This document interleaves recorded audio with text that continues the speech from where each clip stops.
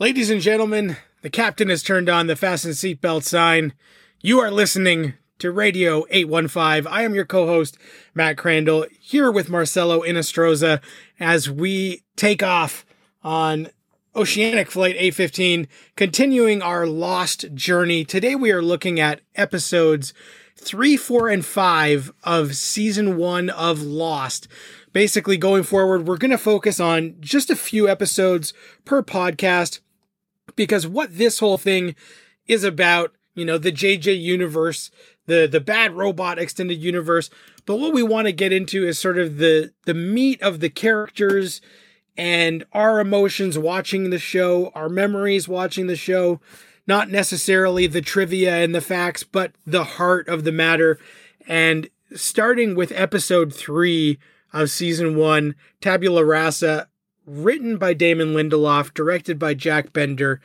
This is the episode that, obviously, after all of the breadcrumbs that were dropped in the pilot to get people interested, starts to show what the show is actually going to be. We get a lot of flashbacks of Kate. It's a Kate-centric flashback episode, as we learn that Kate was on the plane as the prisoner of the Marshal, and we see her time before that.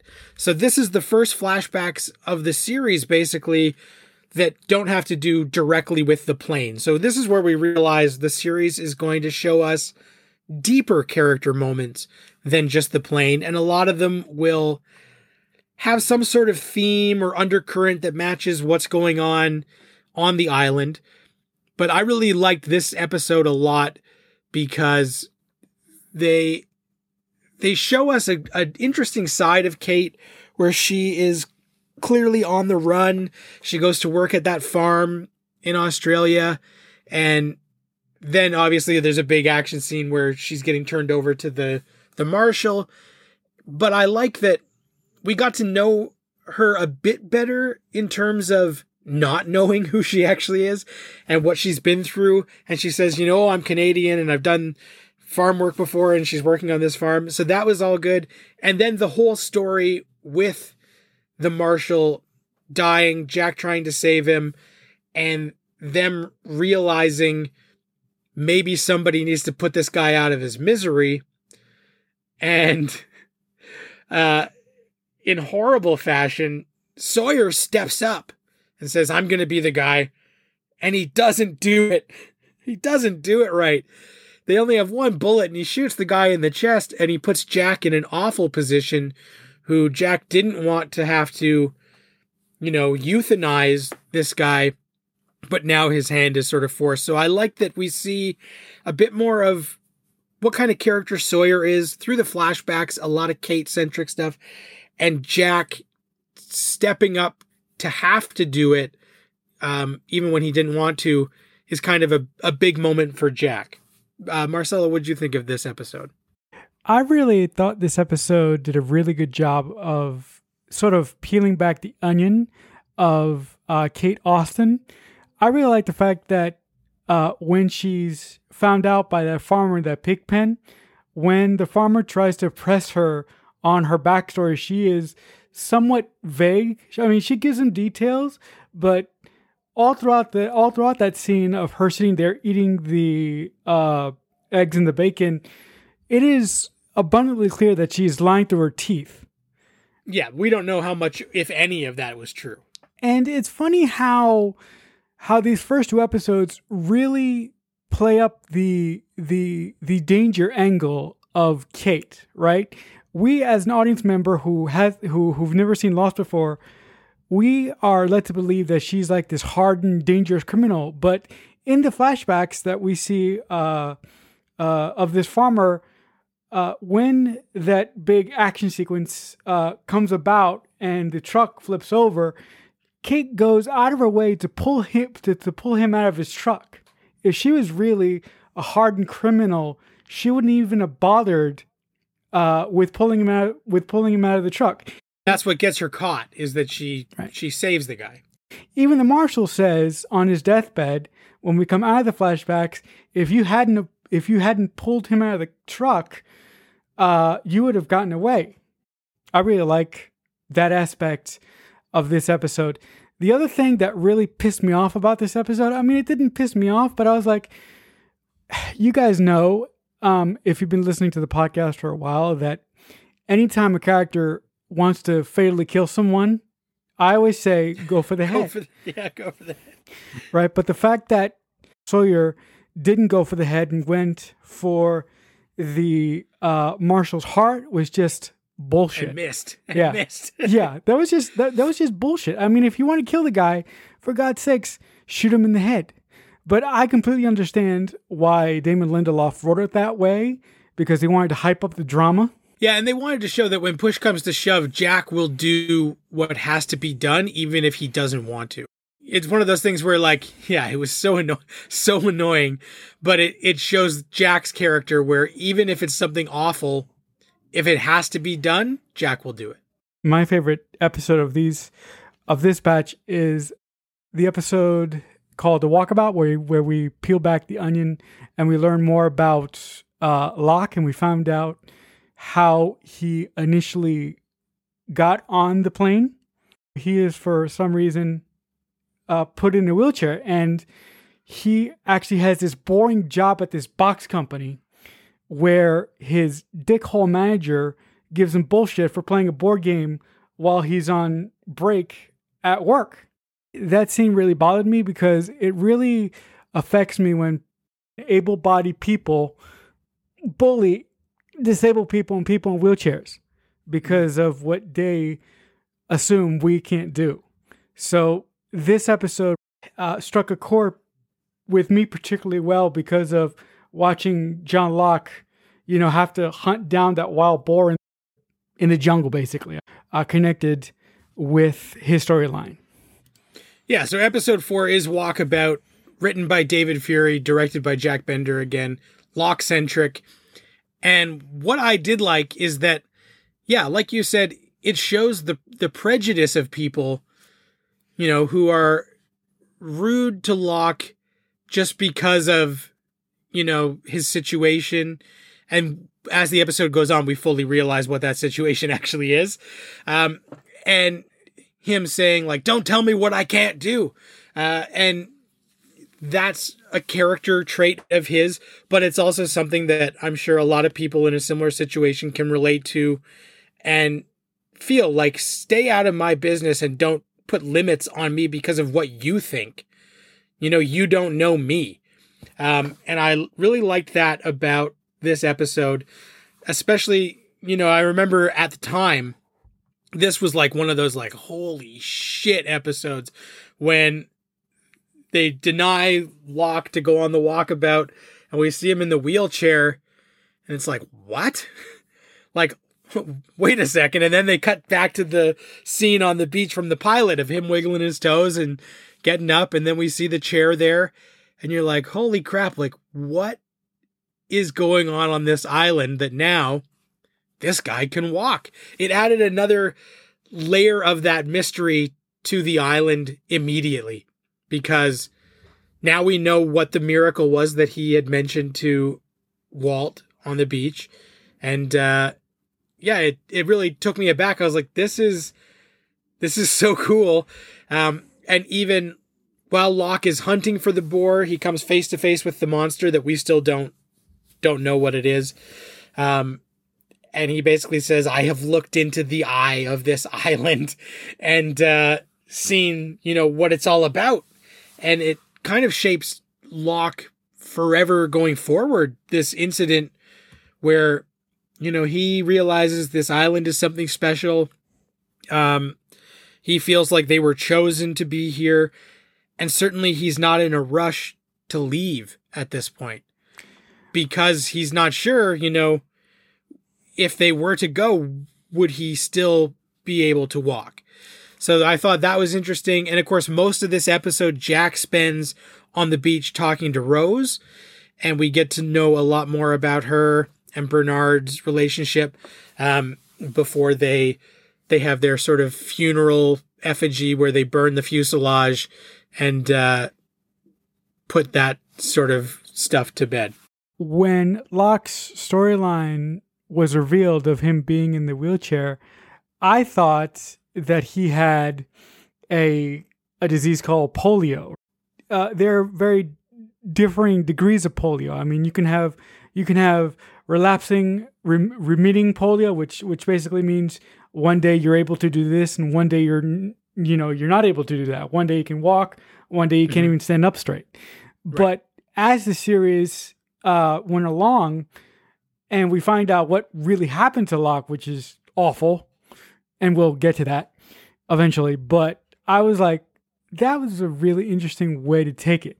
Because if I was actually writing a series, I would have done that. I would have gone the polio angle, and I would have made the island have like this mystical power that healed him in some way, which when you really look at it, the island is sort of mystical. Yeah, and especially at this point, we still don't know, what kind of supernatural, spiritual stuff is happening on it. And I did like, in Locke's flashbacks, we see how frustrating his day-to-day life is, partly because of the constraints people put on him that he doesn't agree with, but also we see a really desperate and lonely man when he's on the phone to Helen, quote unquote Helen. And it's some lady at a $90 an hour party line or whatever it is. And he thinks, hey, I bought 2 tickets for this trip. Do you want to come with me? And she's like, dude, no, like, this is my job. I talk to you because you pay me. Like, I'm not going on a trip with you. What are you, insane? And seeing that, he has physical and emotional traumas that he's dealing with adds another layer to this guy that we still don't know a ton about because it's still so early. I think that the island really built John Locke up to be something that he wasn't ultimately. I think that he, is a man that's just looking to be loved and belong somewhere. And I think that his journey throughout the show really didn't give him that. It goes back to the age-old question, what about me? Why are we all here? Right? When we really sit down and think about it, that question is, it doesn't matter. The fact is, we are here, and we do the best we can with what the universe has given us.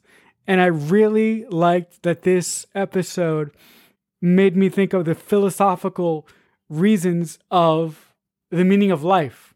It's really intriguing to me that a show like this, a show like Lost would make me think that. The final episode of this batch that we're talking about is episode 5, White Rabbit, written by Christian Taylor, directed by Kevin Hooks, which is a Jack-centric episode where, Jack has been seeing a man in a suit on the island and being pretty freaked out about it, and we don't know why he's freaked out about it until in this we find out a lot more about Jack's life pre-island, his father, his relationship with his father's drinking, the fact that now Jack is seeing his dead dad on the island is emotionally troubling to him. But also, he's chasing ghosts to try and overcome his grief, figuratively and literally in this episode. And, when he has a talk with Locke, and Locke's like, yeah, but this island is something special. So, like, you might not think it is who you think it is, but it probably is. So I liked that aspect, and, the pain of Jack opening the coffin and seeing that there's no body in there, and that sort of mental breakdown. Fox is awesome in those scenes, and learning more about Jack, who has been basically like the hero so far of the show, and to see a lot more vulnerability in him, especially that scene at the airport in the flashback where he says, like, they're going to delay him from taking the flight because they don't have the right documentation for the body to go with him. And he's like, no, I need this to be over. Like, my father is dead. I need to bury him and just move on. Like, I can't deal with this and the shadow of, his dad any longer, because it's just this heavy weight that he's carrying. So I thought that was really interesting. And then the B story is all about the water that goes missing, and people think it was Sawyer who stole it because he's a dirtbag, and he set up his shop with all his items that he's going to barter and trade with people. And then, of course, it ends up being Boone who had taken it. So I thought that was an interesting B story where we see, how life is going to work on the island with trading and needing essential stuff like water. Like, what will they do if they were to run out of water? But luckily, when Jack's off on his white rabbit chase, he does find a freshwater stream. That scene of Jack in the airport begging the lady to actually put him on the flight so he can get to Los Angeles on time to bury his father. That scene really hit a chord with me because I could relate to Jack in that moment, because the whole process of saying goodbye to my mother after she passed away was like a whole week of hell for me, because every day I was like, God, why isn't this over yet? It was agonizing. It was like walking over hot coals. It was so awful. So when Jack had to deal with that person from the airline, I really felt for him. Also, this episode does a really good job of showing how reluctant Jack is to become the leader of the group, basically, because all throughout the episode, people are asking him what he thinks about stuff, right? And even before this episode, when he came up with the idea to use the fuselage as a final resting place for the bodies, right? Basically to cremate them. Claire was the one that said we should do like a makeshift memorial, right? Mm-hmm. And she was the one that said to him, "You should speak at it," right? But even then, he was, he said that that's not my thing. That I don't want to do that. I want to stay focused on getting off of this island, right? And I think that this episode did a wonderful job of illustrating to Jack that he is worthy of being a sergeant and he is worthy of being a leader, right? That no matter what his parents or his parent might have said to him, that he is good enough. So just based on that philosophy alone, or that lesson that Jack learned in this episode, that's why this episode is one of my favorites of the three that we looked at this week. Yeah, and I think this is the episode where it is all about Jack realizing that he can be and has to be sometimes the leader, even if he didn't feel that he was worthy, that he is. So that is very dynamic and interesting. So you would say White Rabbit is your favorite of the three? Yes, I would. And I would say it's tough, man. I really like White Rabbit, but I also freaking love Walkabout. So it's tough. Both of those are two of the standouts of season one, especially as we start to finally realize what the show is. And the show's finding its way and doing such a good job, like you said, peeling back the layers of these characters slowly in a way that's going to really endear them to us over time. And that, in the long run, is the stuff that rewatching is more enjoyable than just the mystery aspect of what the island is and what's going on.